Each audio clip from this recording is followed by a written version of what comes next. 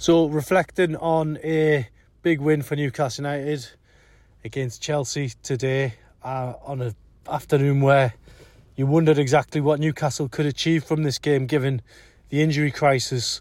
But I think if you looked at the 11 on paper, certainly going into the game, it looked good enough to beat Chelsea. And really, Newcastle, there was a little bit of confidence around them at the start of the game. The fact that Alexander Isak was on the team sheet, it kind of, made you forget a little bit about Joe Willock's injury, forget about Sean Longstaff's injury, because ultimately Isak is the main man when it comes to goals, and you're going to need him to lead the team forward through this injury crisis. And I believe he did that today by getting the opening goal. A really lovely moment for Lewis Miley, again making a start. 17-year-old lad, local boy, knows exactly what it's all about to run out at St James's Park.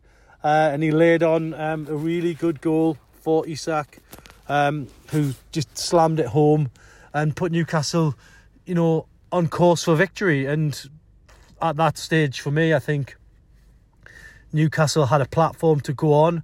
But then Chelsea asked a few questions of them. I mean, they got a little bit lucky with a free kick, and Sterling steps up and whips it in the corner, and Newcastle suddenly are pegged back. But they recomposed. The game started to get a bit feisty, but after the break, Newcastle looked really focused on getting the 3 points. And I thought Anthony Gordon was fantastic today.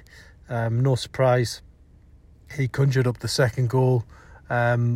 One of those runs down the left, cutting inside and just drifting the ball in. He really is playing some of the best football of his career. Really boosted and feels wanted here.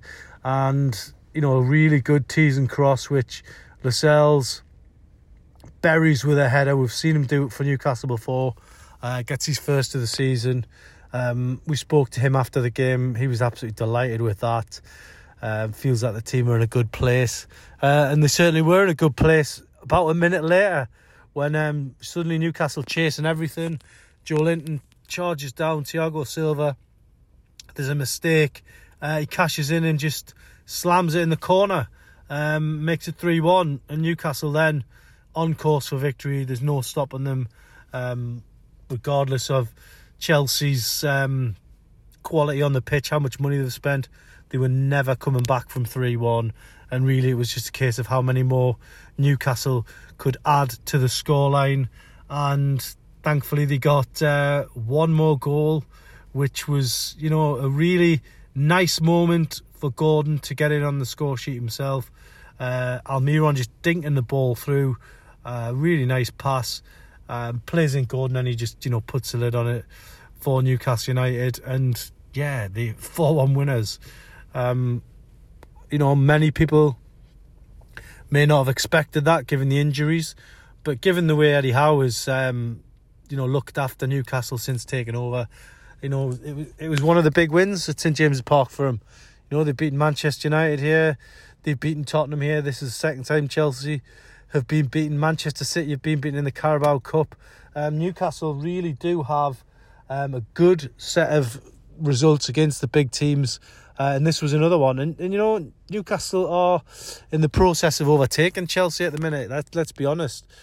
Chelsea are almost trying to keep pace with the way Newcastle are going at the minute. And I thought it was just a great day for the fans. It sets Newcastle up very nicely going over to PSG in the Champions League. That's going to be another tough game, but every question that's being asked of Newcastle at the minute, they're answering it. They looked in a much better place than they did at Bournemouth a couple of weeks ago. That was probably a game too far. They were refreshed, they were re-energised, and even though there's a few players that have been away on international duty, I thought they all did very well here today. And who knows what could happen over in Paris? It could be a tremendous night in Newcastle's history. Certainly, if they're still in the Champions League come that final home game against Milan, then I think they'll go through. But it's going to be this game against PSG. I watched PSG win 5-2 last night. Mbappe in great form, and it's going to be tough over there, but I think Newcastle really did have PSG flustered in the game over here, and I think the mind games really start from here on in now for Newcastle. They made the decision to train on the pitch in Paris. They didn't do that in Dortmund or Milan. They said it was overrated. All of a sudden they're now training on the pitch. I find that very intriguing. I think there's a lot more to it. I don't think it's Eddie Howe believing he made a mistake in the first 2 games. I believe there's something a little bit more to it, and that's going to be something that PSG are scratching their heads about. So we head over there with optimism, with hope and belief that we can get through the next round, which would be a big achievement. If not, hopefully Newcastle can just keep themselves in there for the potential of a Europa League place. We'll have to wait and see. But at the end of the day, we've got to talk about Chelsea today. What a great win for Newcastle, and a 4-1 victory here at St James's Park. This has been Lee Ryder talking to you directly outside St James's Park. I'm just warming up a little bit now, and then we will be heading over to Paris in the next day or 2. So please join me from there for more coverage in the Champions League. But again, final word has to go to the players tonight. They've beaten Chelsea 4-1. Tremendous result.